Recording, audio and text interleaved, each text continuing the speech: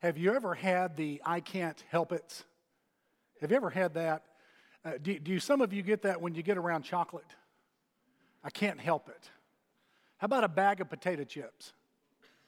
I can't help it. How about the opportunity to have a Netflix binge? I can't help it. There are some that have the I can't help it. In fact, we've all got times in our day or lives when we simply can't help but to do some things when we get near some things. Reminds me of the boy that was out hiking one day, and he came upon a bear, and it offended the bear. And so the bear started chasing him, and he ran as quickly as he could, and the bear was gaining ground on him. In fact, he heard the bear getting closer and closer with the growl, and he saw a tree ahead of him, and he ran towards it, but the nearest branch was 15 feet up. Well, he felt the bear's breath on the back of his neck, and he jumped as high as he could to reach the limb. He missed the limb, but he caught it on the way back down. He couldn't help it. He couldn't help it. The Apostle Paul is much the same way in 2 Corinthians chapter 5 and verse number 14. And along with other illustrious persons throughout the centuries, he had the I can't help it. He was compelled by something. Alexander the Great was compelled by, conquest. Thomas Edison compelled by invention. President Reagan compelled with liberty. Liberty from a burdensome government and liberty from the fear of communism. The Apostle Paul was compelled by something that was strong and powerful and overwhelming in 2 Corinthians chapter 5 and verse 14. And what we find in this text is that the love of Jesus Christ for him and for the world compelled him to abandon his whole life for Jesus. Just verse number 14, and we'll look at a larger portion of the text later, but just verse number 14 of 2 Corinthians chapter 5. For the love of Christ compels us, because we judge thus, that if one died for all, then all died. If you grasp a hold of the love that Jesus Christ has for you in your world, it's going to compel certain behaviors from you. But what are they? Well, there are several things that Jesus loves in this text, and they compel some specific behaviors. Here in this text, Jesus loves your eternity. And second, Jesus loves your transparency. And then third, Jesus loves your liberty. And each of those will compel certain behaviors from each one of us. And the first happens to be this: Jesus loves your eternity, so speak out. Jesus loves your eternity, and his love for our eternity compels us to speak out. Well, that's what the text says here. Now, I was reading recently about levels of membership at Six Flags on the west side of Metro Atlanta. I was curious because my daughter just went with her law firm recently to Six Flags and got a great deal with parking and entrance and meals for just a pittance of the price. It was really remarkable. So I went on the Six Flags website and I found that now they are promoting and offering levels of membership. There happens to be the Gold Plus membership, $5.99 a month, and you get free unlimited access and a parking pass with every trip, 20% almost off of everything, and priority entrance to the gate. Now that is Gold Plus membership. And then there is Platinum membership. That's a little more. It's $7.99 a month. I'm a great commercial for Six Flags apparently, but I'm going to make a point here. Unlimited soft drinks, as unlimited entrances, free parking, and a variety of other things. Then there's the Diamond membership. That's about $11 a month, $10.99 a month. Preferred parking in a Diamond parking lot. You get to skip the line at some of the rides. You can save 35% off of almost everything and access to a water park. Then there's Diamond Elite. That's $16.99 a month.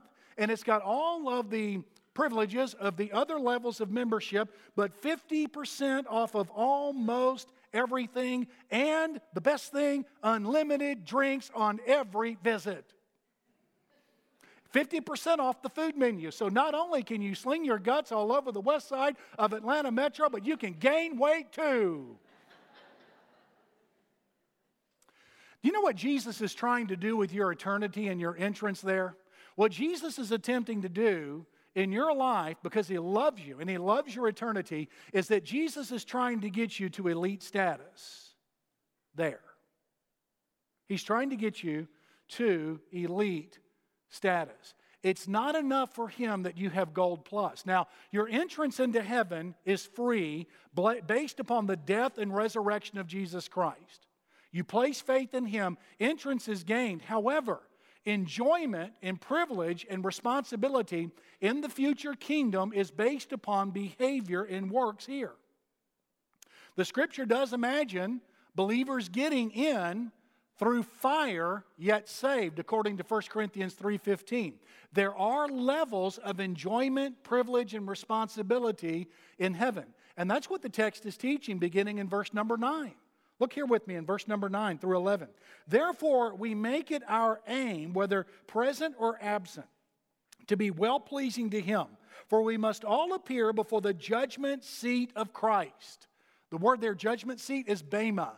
The Corinthians, to whom Paul is writing, would be very familiar with the bema seat. In fact, Paul was drugged before the bema seat with the proconsul Gallio in Acts chapter 18. And that's where judgments are made. That's where athletes would be reviewed and receive reward.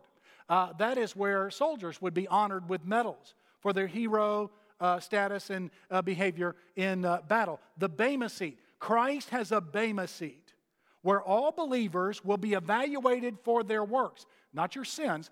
If you're a believer, your sins were judged and eliminated at the cross. But this is where our works are evaluated for reward. And all believers must appear before the judgment seat of Christ. And it goes on to say here that each one may receive the things done in the body according to what he's done, whether good or bad. Now, this is an awesome thought, that everything we've said, everything we've done, everything we felt, every way we've served, every motive that's pulsated through our heart will appear before Him for reward or loss of reward. Not punishment, that was done at Calvary, but for reward. That is an awesome thought. And so he says in verse 11, knowing therefore the fear of the Lord, the terror of the Lord, we persuade men. Jesus Christ has given us a clear announcement that one day everything will come before Him. And we will spend eternity with the rewards or loss of reward, if we know Christ, based upon what we've done. Based upon what we've done. And knowing that, He's given us a way to improve our reward or membership status. Membership is given by the death and resurrection of Christ and our trust in that. Our sole trust in that. But status, whether gold plus or platinum or diamond elite, depends upon our works, our growth, our obedience to Him. And look specifically what he says in verse number 11. Look there carefully. Knowing therefore the fear or the terror of the Lord, we what? We persuade others. We urge others to come and give their hearts and lives to Jesus Christ. So first, we speak out. We tell the truth and the good news of the gospel of Christ, but then we go a little further. And that is, we try to persuade others. Now, you may be saying to yourself, well, does that mean I need to hover over and harass people? Well, no, I hope you won't do that. But what that does mean is that you share the gospel and politely and sweetly and tenderly urge them to give their hearts and lives to Christ. If they say no, you've got to move on to someone that is receptive. And so you're saying, you mean to tell me I've got to speak to others about Jesus and actually invite them to receive Christ as Savior? Well, you were doing something similar yesterday. Oh, you were trying to convince people of just how rotten a team the University of Tennessee is. And despite the multiplied national championships, now 17, you're still trying to convince people how awful a place the University of Alabama is. What'd I tell you? Oh, yeah, you're trying to persuade people about all sorts of things. Oh, absolutely. How about Jesus? How about Jesus? That's why what we've got coming up, October 21st through the 24th with Ronnie Hill, is so imperative and so important. Now, I hope that what you'll do is that you'll grow to the point where you can create your own opportunities to share the good news with others and not depend on us. You really need to do that. But if you struggle, or if you don't, we've got some opportunities. The week before Ronnie arrives, October 14th through the 20th, we're asking church members to fast and pray. And on the 14th, we'll ask you to specify a day when you will fast and pray. And if your doctor is okay with it, we want you to participate in that. God will bless if we fast and pray. He hears our prayers. And then, Sunday morning of October 21st, each one needs to bring one. Let me ask you something. Now, if this doesn't apply to you, you don't have to raise your hand. But do any of you have any friends? Let me see your hand if you got friends. Good. Well, each one of you with friends, bring one. Now, if you don't have any friends, try to make some between now and then, okay? Yeah. And if you need some help with that, we'll do it, all right? But each one bring one. Sunday night, our Sunday school classes are going to slam pack the place with all of their members, and they're going to seek to reach some goals for that evening. And every evening at 6 o'clock, we'll have a pre-service meeting where we will try to gather people. And then at 7 o'clock each night, including Sunday night, we will have our services, and Ronnie will be preaching and speaking. Last time Ronnie was here, we baptized 24, and 17 of them are faithful and active in a local church. 15 of them here, 2 someplace else. About 6 I can't account for. But we did try to follow them up. But then on Wednesday night, we've got our steak night. We had more than 400 people slam pack our gymnasium for that particular night 3 years ago when Ronnie was here. $3 tickets for the best ribeye in Clark County, and that is saying a lot. I'm going to buy a bunch of tickets and I'm going to get them to friends then. But this is an opportunity then for you to persuade others to turn to Jesus Christ as Lord and Savior, and God will use it. I don't know what it is, but simply the preaching of the Word and prayer, desperation, tears before God, and God will come through with His promise every time. Hey, Jesus loves eternity. He loves your eternity. He's trying to improve it. And just think of what He's trying to do for the whole world. Jesus loves their eternity as well. And He's trying to save them. So that's the first thing. Christ's love for our eternity compels us to speak out. But there's a second thing found in verses 12 and 13. And that is Christ's love for our transparency compels us to shine out. It compels us to shine out. Now, Paul is struggling with an issue here with the Corinthians. There have been interlopers that have come in, and they are disrupting and interrupting his ministry in Corinth, and they are undermining Paul. And Paul has to communicate to them the integrity of his ministry. And he says, I'm going to give you some ammunition here to defend my ministry so that you'll have cause and reason to stand with me in this time. And some of the things that they were saying about Paul is unsophisticated. Paul's not with it. Paul is not hip enough. Paul is not this, that, and the other thing. In fact, Paul's out of his mind at times. And that's the way it is with some of those folks there. Well, the congregation was divided, and some of them were saying, no, it's perfectly reasonable what he's doing. It's consistent with the Old Testament. It's consistent with what we know of the Gospels. It's consistent with apostolic authority. No, that's not it at all. And this debate is reflected in verses 12 and 13. Look there with me. Look what he says.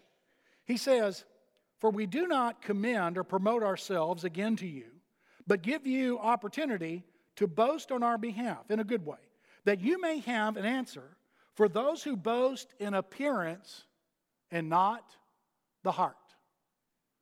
These people that were challenging the Apostle Paul were folks that appeared to be very capable and very reputable. They spoke well. They were with it. They were keeping up with all the modern fashions. They would please the elite crowd in Corinth.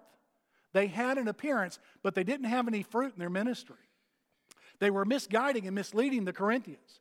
They were introducing doctrinal problems in the church in the name of Christ. They were. Paul was saying, hold on just a minute. I don't have all of that. What I do have is I've got a heart. I've got a heart. And he really did not have to elaborate much on that at all. He really didn't have to defend it. One thing you could not say about the Apostle Paul is that he did not have a heart for Jesus or the gospel or the world. You couldn't say that about him.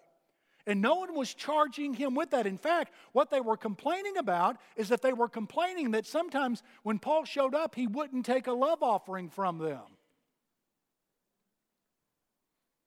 That's what they were complaining about. That he would preach the gospel for free. Now, that's probably the first and last time that complaint's ever been made, but that's what they complained about with the Apostle Paul. And then he says in verse 13, if we are beside ourselves, as some people say, if we're crazy, if we're outrageous, if we're taking this too seriously, if we're too extravagant, if we're too zealous, it's for God. And that's clear. But if we are of a sound mind, as some of you are saying, it's for you. I've got a heart, Paul says, and to some of you I appear as if I'm crazy and out of my mind. I'm taking this too seriously. I'm too zealous. I'm unreasonable. If that's the case, I'm doing it for God. That's on my heart, and you can see it. If, however, I am of a sound mind, if I've got this right, that's clear, and it is for you. You know, sometimes we preachers think that half the people who listen to us think of us like some did of Paul in Corinth, that we're taking this too seriously. We do. That may or may not be justified. Don't know. But I will be honest with you. I've spoken in a lot of crowds through the years, and I've looked at folks, and with the body language and the visible physical feedback, the facial expressions, I am certain they think I have a snake on top of my head. Especially when I try to define the church in biblical New Testament terms. There are some people that think church should always be what it was when they were coming up and growing up. And some places, churches should be that. It converges with that. But not always. You know, we always need to grow and we need to change. Some think that churches need to be like a religious retailer, know their market and provide religious products to them and satisfy them. And what's interesting is that they never come to the point where they start defining the church as a place that goes gangbusters and is thrilled with satisfying Jesus and doing His mission. Now, we do that here at Beach Haven. We don't live and exist for members. We don't live and exist for anyone else. We do that for Jesus. Now, there are places where member interests converge with those of Jesus Christ, obviously. But the best thing we can do for church members and all followers of Christ is get their eyes off themselves and on to Jesus. And not acting like the typical middle-class religious person who operates within the legalistic or the intense boundaries of the middle class because they're afraid of acting outside the boundaries that the middle class has prescribed for how religious people ought to act. We want to blow those away to smithereens. Blow them away. Every human standard eliminated, and Jesus Christ, as defined in the New Testament, embraced thoroughly and passionately with everything we've got. Now again, some of you were doing this yesterday. Oh my goodness, the zeal, the heart, the thrill. I could have said about you, some of you, what they said about Paul in verse 13. Sure enough. In fact, I want you to look at the screen.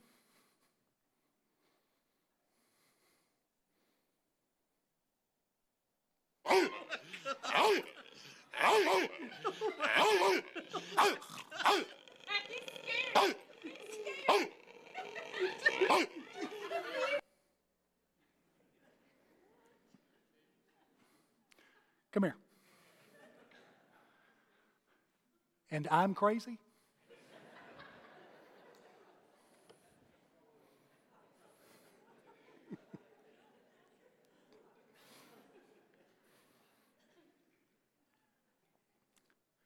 I don't mind people getting thrilled and excited about their team, especially when they've got a good reason to, and Georgia does. I'm a Texas A&M fan. Our mascot is a dog as well, Reveille. she's a dignified collie.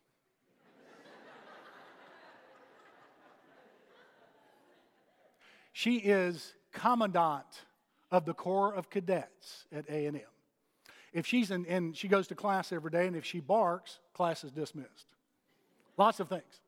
I don't mind people getting thrilled and excited about their football team. What concerns me, though, is that when people are thoroughly willing to make fools of themselves for their team, and they don't have a passion and zeal for Jesus, they're operating according to the strictures and boundaries that the middle class has set for them. See?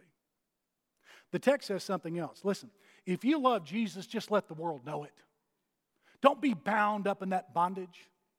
Don't be constrained and constricted by what others expect of you and what they say is appropriate and inappropriate. If you love Jesus, let the world know.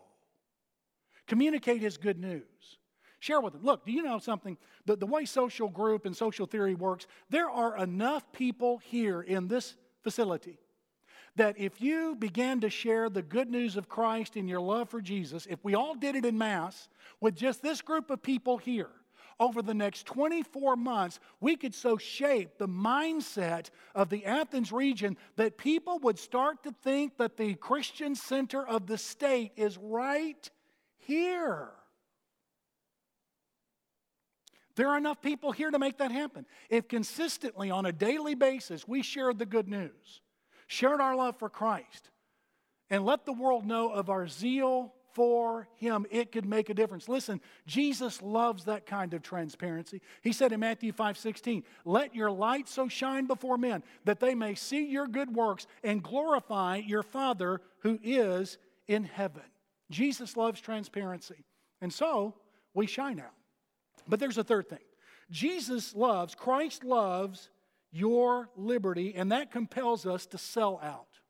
Christ's love for our liberty compels us to sell out. Do you know what it means to sell out? That's oftentimes used today in a negative way, but it really is a commerce term that has a positive reference. For example, my grandfather founded and owned and operated Navigation Electric in Houston, Texas, not far from the Houston Ship Channel. And he was an electric engineer. And he founded a business and grew it, and he worked it through the years. Most of his work was done on ships in the Houston Ship Channel. And he did some other electric to begin with, but the last many years of his business, he focused exclusively on the ships that came into the Houston Ship Channel, and they came from all over the world. And so he had to be familiar with an awful lot of foreign elements that go into powering the electrical systems on ships. When he retired, he sold out to his partner, Billy, and whose last name I forget. But when he sold out, he gave up the name of the business, Navigation Electric. He gave up the property and the building. He gave up all the contents of the building. He gave up the accounts because Billy purchased them all from him. He sold out. And the moment the contract was signed, everything was sold, and my grandfather had no more control over the electric company. And he was glad. He was happy to sell it out when he turned about 65, 67, somewhere around there. He sold out. He sold everything and stepped away from it, is what he did. Jesus Christ loves our liberty, and it compels us then to sell out to Jesus.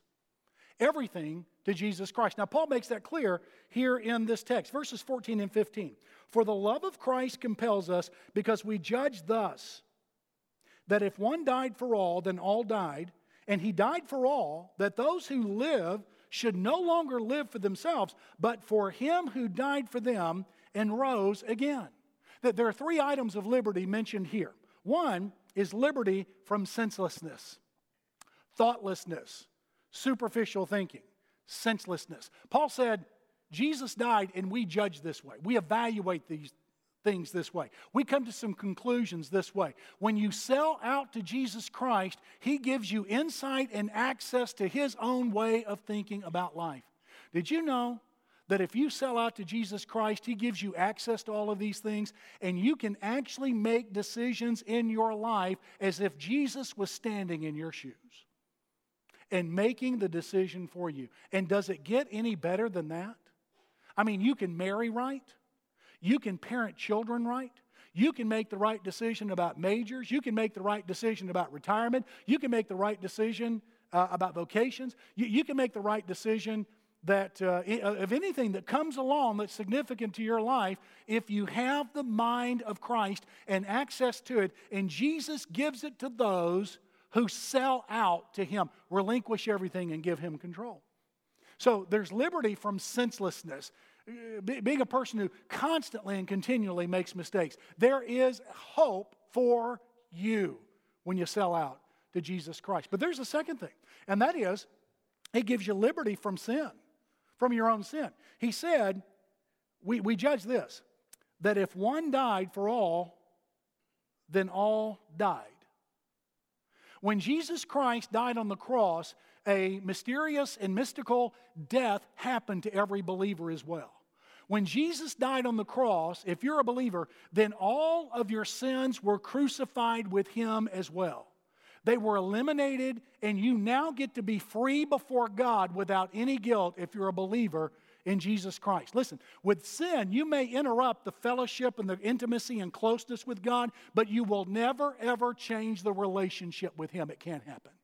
Because that part of you is dead, and it's still in the tomb where Jesus was buried. So He died for all, therefore all died with Him.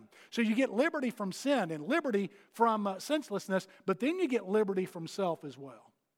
Hey, do you know who the most miserable person in the world is? The person who is always thinking about self,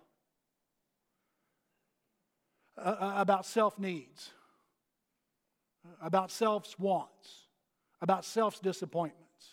May I say to you, when you sell out to Jesus Christ, He sets your focus and concentration on Him and the world. And may I say to you, praise and service to Jesus is very, very therapeutic. Now, don't do it for that reason. Do it because He commands and He's worthy of it. But I have to say to you, a byproduct of that is enormous peace. Because, listen, you can sell out to Jesus because Jesus has sold out to you. He's abandoned Himself by dying and rising again. So the text says in verse 15, so that those for whom He died no longer live for themselves, but for Him who died and rose again. You can sell out to Jesus. You can forget all of your needs. You can forget all of your wants. You can forget your hurts and frustrations. You can place those in His hand, give them to Him, and live for Him and be free from every one of them. Listen to me.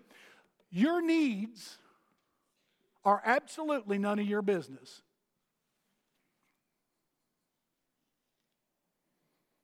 Your decisions are absolutely none of your business. The matters of your life are absolutely none of your business. Do you know what your business is? Jesus Christ and His will. You take care of that, and Jesus Christ is going to take care of the needs.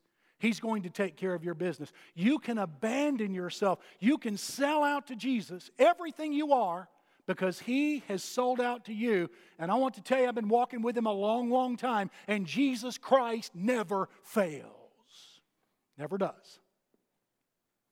And so, His love for liberty compels us, it does compel us to give ourselves entirely and completely to Him in a sellout to Him.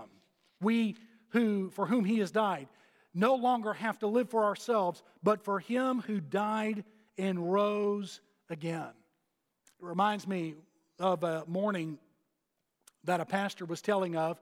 He said a man, one of his church leaders, walked into the church building with a political pin on his lapel, advocating a candidate, a certain presidential candidate.